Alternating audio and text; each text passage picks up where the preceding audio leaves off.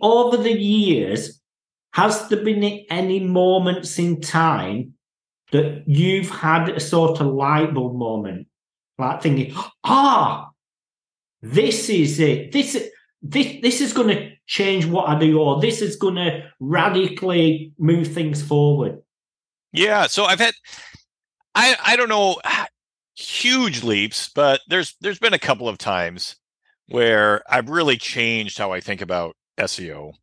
One was about 3 or 4 years ago, diving into Google patents around click usage and saying, oh, Google is not telling us the truth about clicks. This is far more important than I think it is. The second was recently working as a search quality rater and going, oh, wow, I was missing a lot of things before I started this job.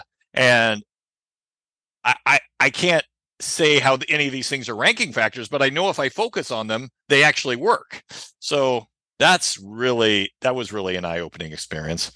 But yeah, and this whole thing with AI, don't know what's going to happen. But when ChatGTP was released, my heart sank a little bit. I'm like, my whole career is going to change. I don't know how, but this is going to change the industry, and it's going to be a slow burn. We might be frogs boiling in the pot. Is that the correct analogy? I don't know. Crabs. I yeah, it's frogs in the hot water. But I don't know what's going to happen. But yeah, it's these things happen every few years and just make you go, wow, this changes everything. You've been listening to the Unscripted SEO Interview Podcast with me, Mark A. Preston. Join us next time as I interview more top SEO professionals.